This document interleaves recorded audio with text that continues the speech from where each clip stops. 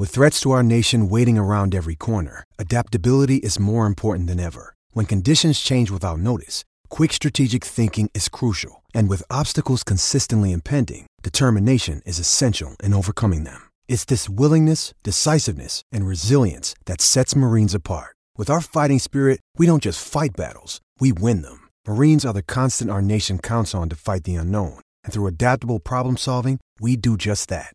Learn more at marines.com. So I went to the doctor's the other day and I said, "Doctor, I keep hearing strange noises from my underwear." And the doctor said, "Look, you just got to ignore that. It's just talking bollocks."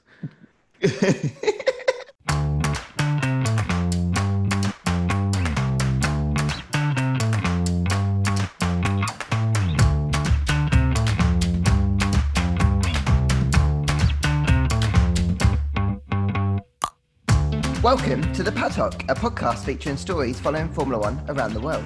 I'm Lawrence Bretto, senior writer at F1.com.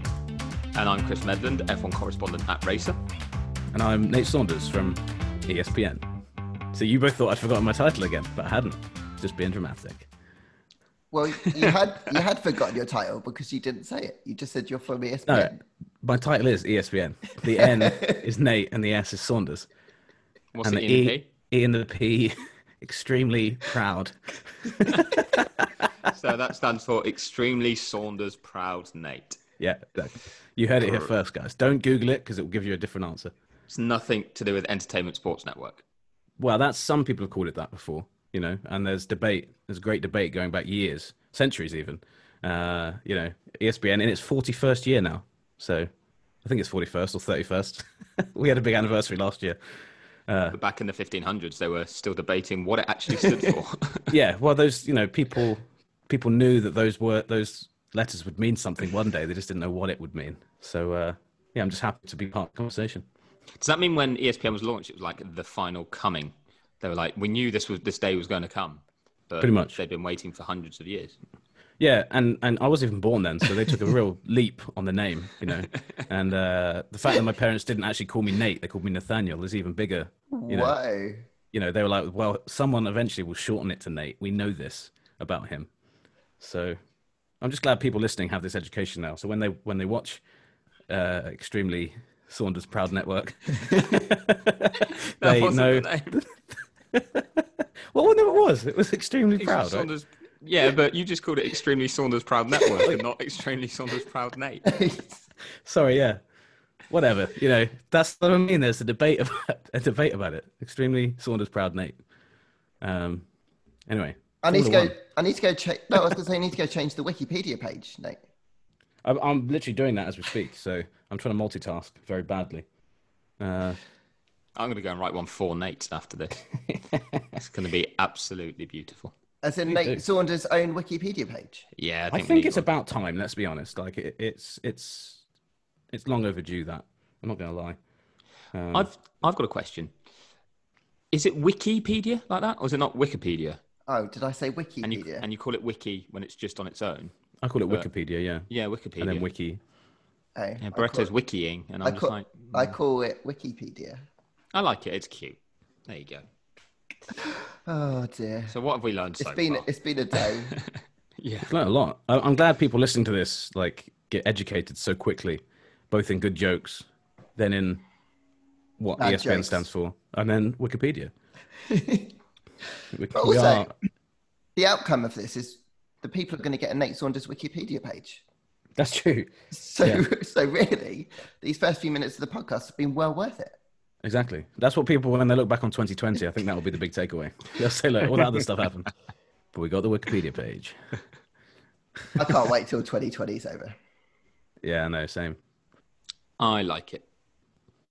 All right. There's always one, isn't there? One out of three. No, I do. I want certain things to change, but I'm not sure 2021's naturally going to be. Can you imagine if that's how it actually worked? And as the Americans do it, when the ball dropped for 2021, just a joke there for you're talking bollocks, Nick.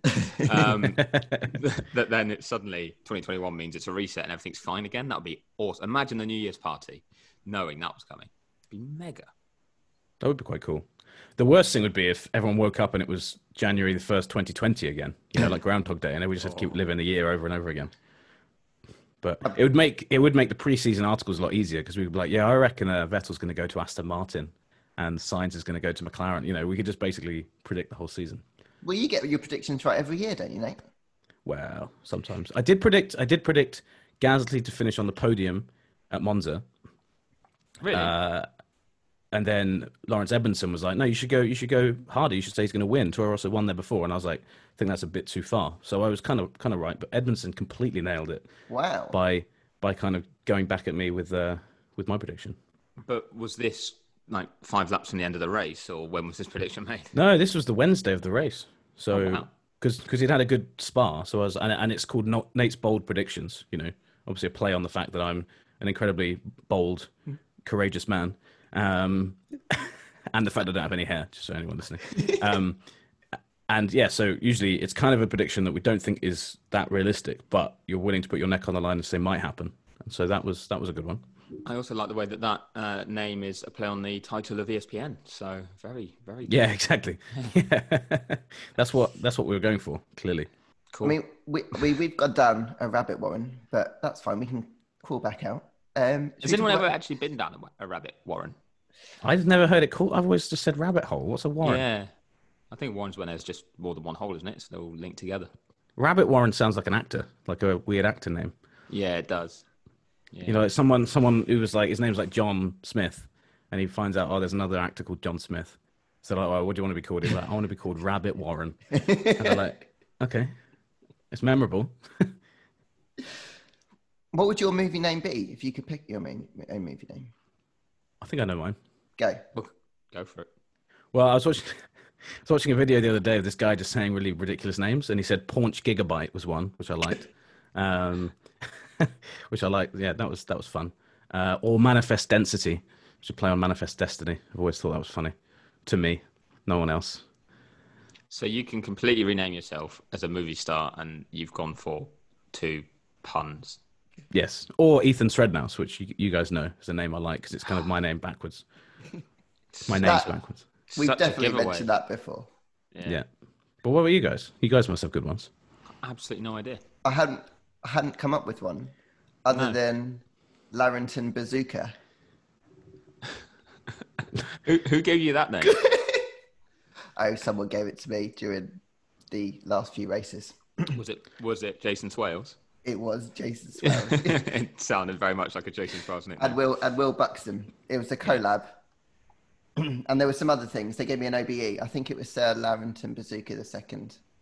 OBE, MBE, CBC, CBE. Did your predecessor ever get any of those titles? Who was my predecessor? Well, Sir Larrington Bazooka the first. Oh, I hadn't considered that. Oh, I don't know. I hadn't considered that there would be another Larrington Bazooka. Well, the second would suggest that there was a first. But also, is this the sort of work you guys are doing? You have this access to the paddock. You are the F1 TV crew. This is the sort of work you're doing. It was tense. It got intense. I think our brains tend to fuzz. Yeah, exactly. Sorry, there was some good content. I can't remember what it was, but there definitely was some good content at some point. Do we have any for this pod as well? We also debated the world's best crisp as well. Shut up. Wow. I cannot believe F1 is spending this money to send you out to these races. I know. Do you want to know what the world's best crisp is? Yes. Do you know? Yeah. Sorry, I was nodding. I forgot that this is an audio-only experience for everyone. A Walker's Sensation sweet chili. Yeah. Yeah. Mini cheddars for me. Also for American, so for our American audience crisp. listening, we're talking about potato chips, not crisps. Just so we keep it international. A mini cheddar, Nate, is a biscuit, not a crisp. It's a baked good, so it doesn't count. You bake a crisp? Yes, but it's a biscuit, not a crisp. A crisp is a potato chip. A chub? I'm a chump. No, a potato chip. Oh, okay. I'm beach days, brew. Anyway. I think this is going very strongly so far, I've got to say. Yes. I like the fact that we've not done any F1 chat so far, which and we have worked out what the F1 TV crew on site do, and it's worked out the world's best crisp come That's up true. with the name Sir Larrington Bazooka II, CBE, OBE, MBE, ES to the P to the N. And not a lot else. But admittedly, after 9 races in 11 weeks, this is understandable breakdown mentally that Barretto's having. So I'm going to let him off. Well, yeah, go on. I've got to say, the places that you two were over the past 3 weeks are super jealous of, going from Spa down to lovely places in Italy, Tuscany especially. So you guys must have some pretty cool stories or things that went on, on those road trips between the races. Because, like, to start with, I was like, oh, I'm happy to have 3 weeks at home. You get into a bit of a routine. And I saw your Instagram posts of, lakes in Italy and like nice cappuccinos by beautiful scenery. And I was like, yeah, I should be out there. Yeah, I won't lie. The Italian leg was awesome. Like Belgium was pretty busy and tiring and cold and wet, but still fun because Spa's awesome. But it was a year on from the Huber crash and stuff, so it was a bit of a subdued atmosphere. But going down to Italy was really nice, and I think all the teams as well got a bit more freedom. I think just now all the protocols are in place, you know what you got to do. People could plan a bit better. And I went to Bellagio on Lake Como on the Tuesday before Monza, and bumped into so many team members there because they were able to at that point. Like they're no longer restricted to just being locked into a hotel 24/7, but they still have certain guidelines and things they have to follow. But yeah, that was I think it was good for them. They needed to be able to escape a hotel room when you're on the road for that long. But it was just when you suddenly thought, oh, things are getting a little bit normal again. And Italy was quite good actually. It's if we're fair, when it all kicked off in Europe and you looked at Italy and it was like really bad and you're like, damn it, Italy. But you try and find reasons or why that won't happen in the UK and that it's just Italy specific. And I was over there and it was way better, the situation in Italy, than it was in the UK. And you're just reading about how bad it's getting at home and thinking, I might just stay here. I even went to not your birthplace, but your homeland, Nate. Piacenza. Yeah. I stopped at motorway services nearby and bought some Nice. pistachios. So there you go. Beautiful. Yeah, I've not been to Piacenza for a long time, but it's a nice part of the country. I can tell you what, they've got a great auto grill nearby, but it's a rip-off. €8 for a bag of pistachios. That's what it's famous. That's what literally put it on the map. That auto grill. So, Barretto, do you see any nice places in? So I wasn't allowed out, really. People got sick of the chip chat, and they were like, "Keep this fool indoors." So we were still required to stay in our hotels and stuff, but we still did a really cool road trip down from Monza to Mugello. As you're driving down towards Bologna, and you get two options. You get to like take a scenic route or like the Autostrada, and the scenic route involves a lot of parts of the route of the I can say this word, Mille Miglia. Yeah. Yeah, I nailed it, didn't I? Yeah, I nailed the funny thing with Mille Miglia was I always read it. I never said it. So the first time I ever came to like say it in a setting of other journalists, I realized shit, I've never said this word aloud ever. So I did exactly what you did. I was like the Mille, and you know how it should sound, but in your head you've never had to say it. So it's a funny Wikipedia. Yeah. So you're right, Barretto. I'm sure that's not the first time you've said Mille Miglia, but it isn't. But then I was very conscious that I was saying this to more than just you guys, so I wanted to get it right. And you're not anymore after the start of this podcast. Then we'll go on to Google what chips they like best. Well, that's okay because that was from and the origins of ESPN. And they're all going to be sorely disappointed. Yeah. If we get to the Wikipedia page quickly enough, then it'll be all right. That did look like a cool road trip, yeah. Oh, it was mega. So I could stay inside my car and be safe and abide by our COVID protocols, but like see the country. And it was a beautiful part of the world down there. I had like a BMW 3 Series. So I had quite a nice car to do it in. And it was beautiful. We took all day basically. There's lots of places you could stop as you go up into the hills. Really cool views looking down. Yeah, it was awesome. Sounds great. Well, I do like that. It's one of the benefits of this job in non-COVID times, generally speaking, is that we can add road trips into our travel plans. So that's one thing I'm hoping for next year is that things do get better enough that we can do this. Because I'd really like for Nürburgring coming up, I'd love to drive just over there if we're allowed to do that, because that's just a really easy road trip and it's cool to drive around there as well. Maybe do a lap on the Nordschleife. I'd love to do that. Although if you've driven there, you're going to drive there in your own car and then you're doing a lap of the Nordschleife in your own car. And if you do anything wrong, that's your car. True, but I think there's at the base of the Nordschleife there were loads of like car rental places, so you could just rent a car there, and then obviously take the insurance or whatever, and then do a lap in that, and then not have to The worry about insurance on those shunting it. cars must be pretty impressive. Like, because imagine being at the airport picking a car up, and they're like, what are you doing with this car?" "Oh, just a standard trip, just the Nürburgring." And they were like, "Okay, what are you doing at the Nürburgring?" "Nothing, just covering a race, not doing anything with the car there." Wink, wink. Parking it in a car park. Yeah, exactly. I remember when I got my first car insurance through, when I was 18, there was one line on it that said, "You're covered for everything apart from if you can't take it on the Nordschleife." So it specifically said that in the wording of the car insurance document, which I thought was amazing. Of all the things in the world, that's the one thing that they put on. Could you imagine how many shunts there's been and how many claims there have been for them to have done that? Well, because I think it technically counts as a public road, doesn't it? Because you just pay like a toll to go onto it when it's open.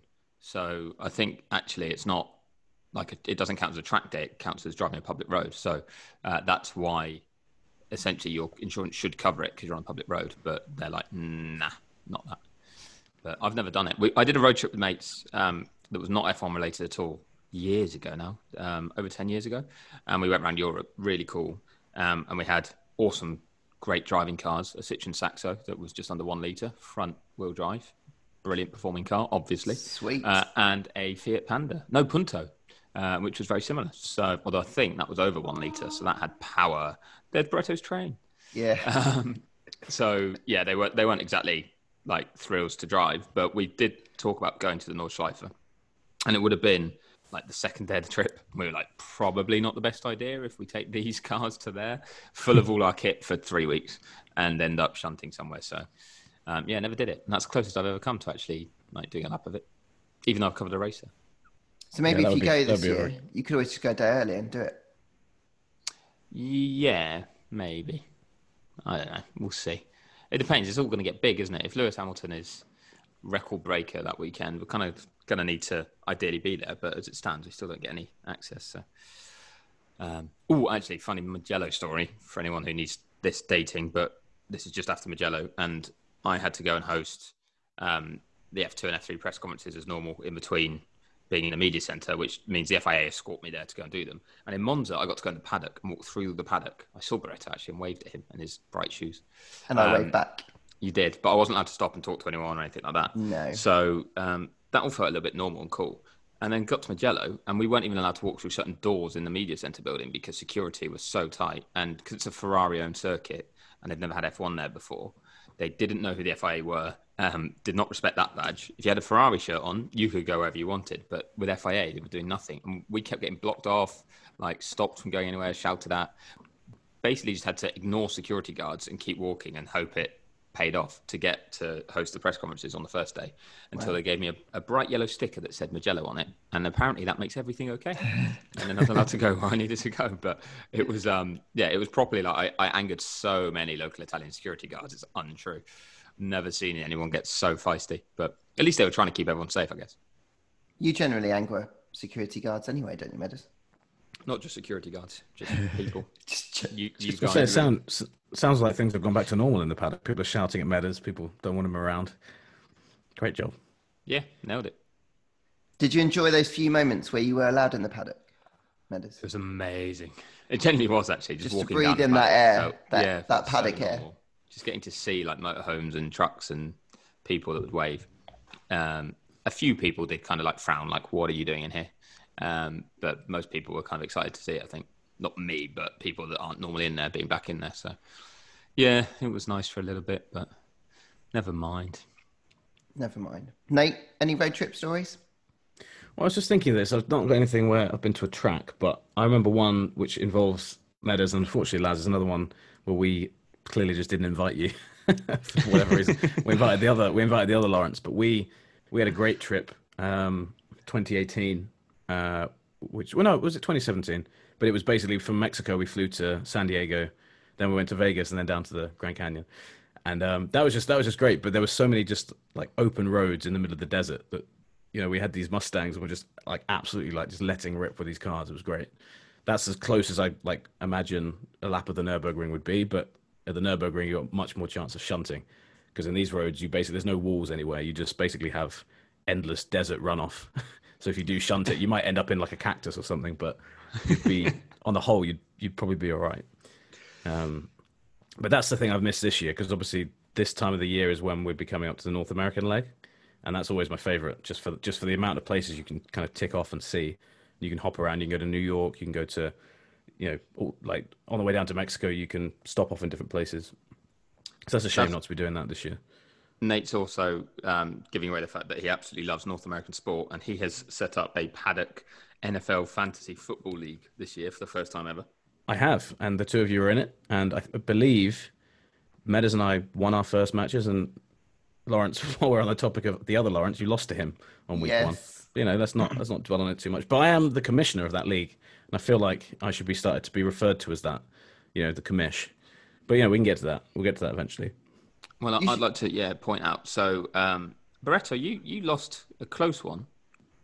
You had 104 points. Yeah, my point score was pretty decent. I was happy with the point score. It's just he had a better. You scored more than Nate scored. Yeah. Lawrence had one of those frustrating weeks where you score a load but you still lose. I'll be honest. I didn't realise it was a head-to-head. I thought it was a league. Well, it is. It's a league. No, I know what you mean, but I thought it was like cumulative points. Yeah, I get you. That makes sense. So as you can see, listeners, I know what I'm doing here. Very much learning on the job, I think that's called. Well, I look at your chances for the next round, and you have a 74% win chance against Jamie Price. I did see that. He's the only American in the actual league as well, so he's the guy that should be doing this. So Jamie Price photo, if you're listening, because you do listen to this, we know you do. Your odds are not looking good. Get to work. But that's cool fun. Yeah, we go and try and make the most of that when we go to America, because Nate and I have been to a few football games as well, some baseball. I'm trying to think what else we've done recently. Hockey. We went last year, actually. We went to New York before Mexico, about a year ago, and we went to watch the Jets against the Patriots. Yep, Jets v the Patriots, and it was 33-0 to the Patriots. Yeah, which was fantastic. It was, the place was empty after about 20 minutes.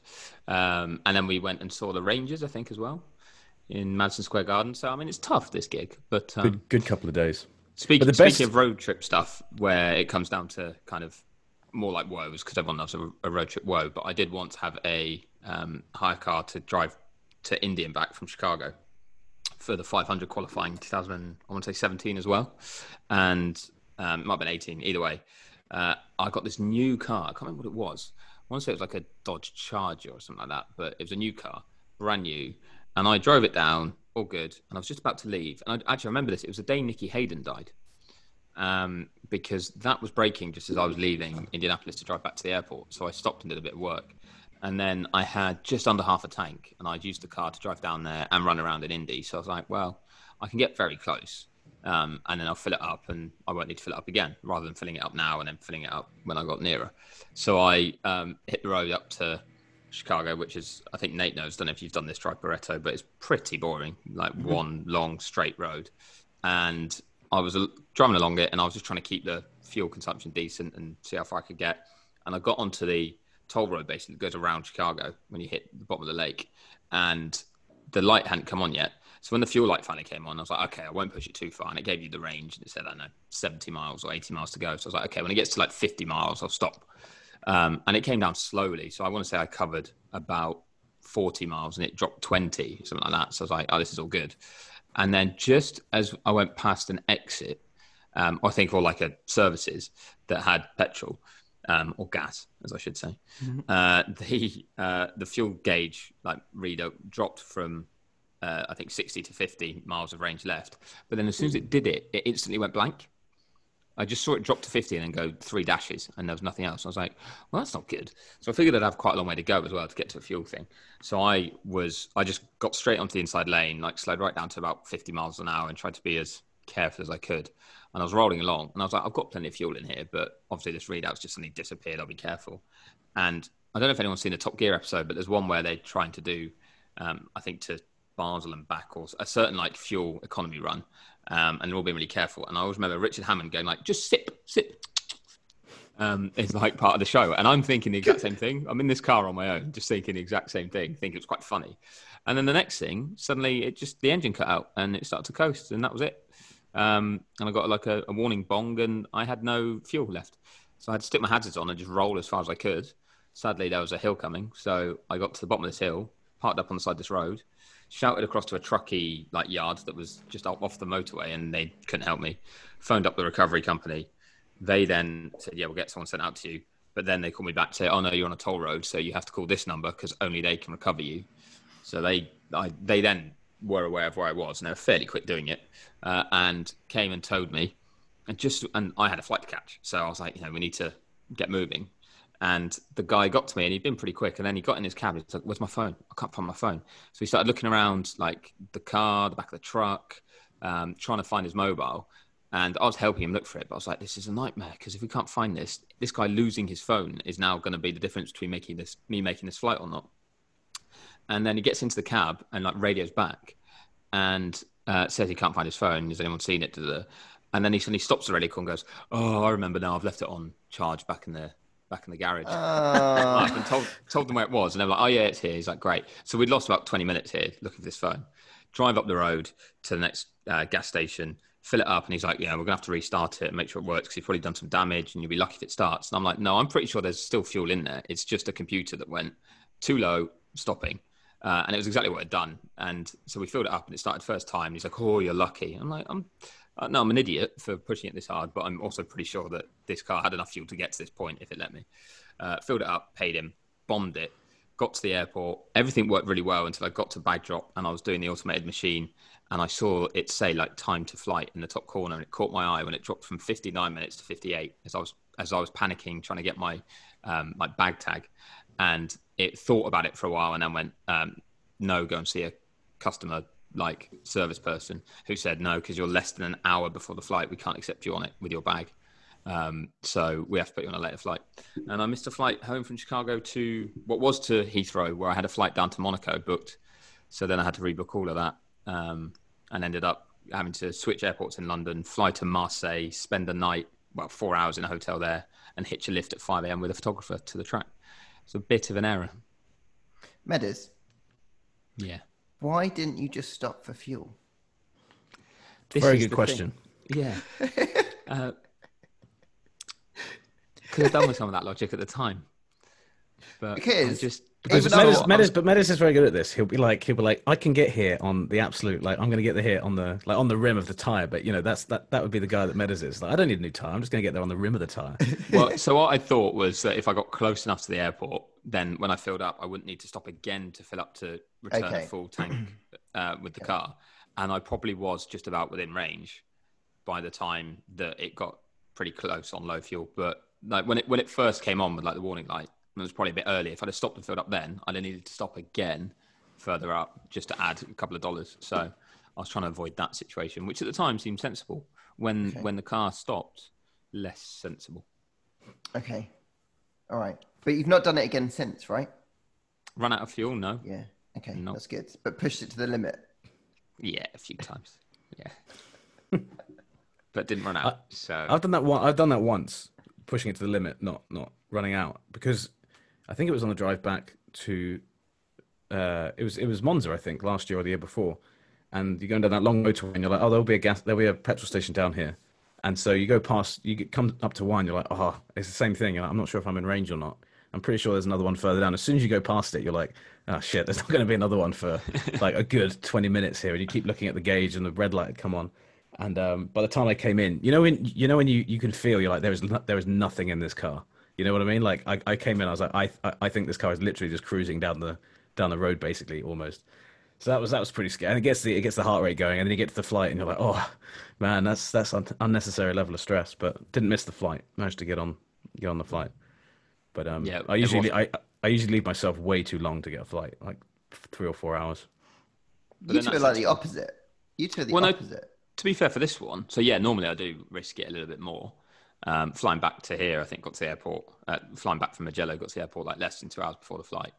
But the one when I actually ran out of fuel, I think I had an extra hour's window. I was thinking, well, I'll just get checked in. I'll do a bit more work when I'm there. I wasn't rushing, and then I took up that hour and a little bit more with stopping. All because that guy's cell phone. I mean, that was clearly the biggest issue. If Yeah. he had known where his phone was, I'd have made that flight. And none of it would have been my fault at all. Not a single thing. Why did you not just ring his mobile? I think he did. Oh. I think he did. I think he used my phone because I think he used actually my phone to call his office. I don't think it was on the radio actually. I think he used my phone. So it also cost me money. That's brilliant. That guy absolutely rinsed you in every way possible. Yeah. But the good news is it gave you a story for this podcast. So really, it wasn't a complete waste of time. Oh no, it was. I mean, this is whenever I do something stupid, I am doing it for this podcast, whether I knew it or not at the time. But from now on, that's how I'm going to look at things. That I can do whatever I want and be an absolute idiot, and it's just content. So I can write off the expenses. And on that bombshell, I think we'll leave it there. Thanks very much, chaps. It's been a pleasure. Remember to hit subscribe to anyone who's listening. You can get it on all your normal podcast places. Meda's done a great job putting it everywhere. So hopefully you can find it, and hopefully the links work on social media. Thanks to Chris. You can obviously read his work on racer.com. You can read Nate's work on ESPN.com, although ESPN doesn't stand for Nate Saunders. I can't even remember what it was. I can, but I'm not going to say it because I'm going to forget it. No, extremely Saunders, proud Nate. Nate. There you go. .com /F1. Don't forget that. Always remember I always forget the /F1, so I'm sorry about that. Mate. Yeah. You can read my stuff on F1.com too. Chaps, it's been a blast. Let's do it again sometime. Bye. Bye.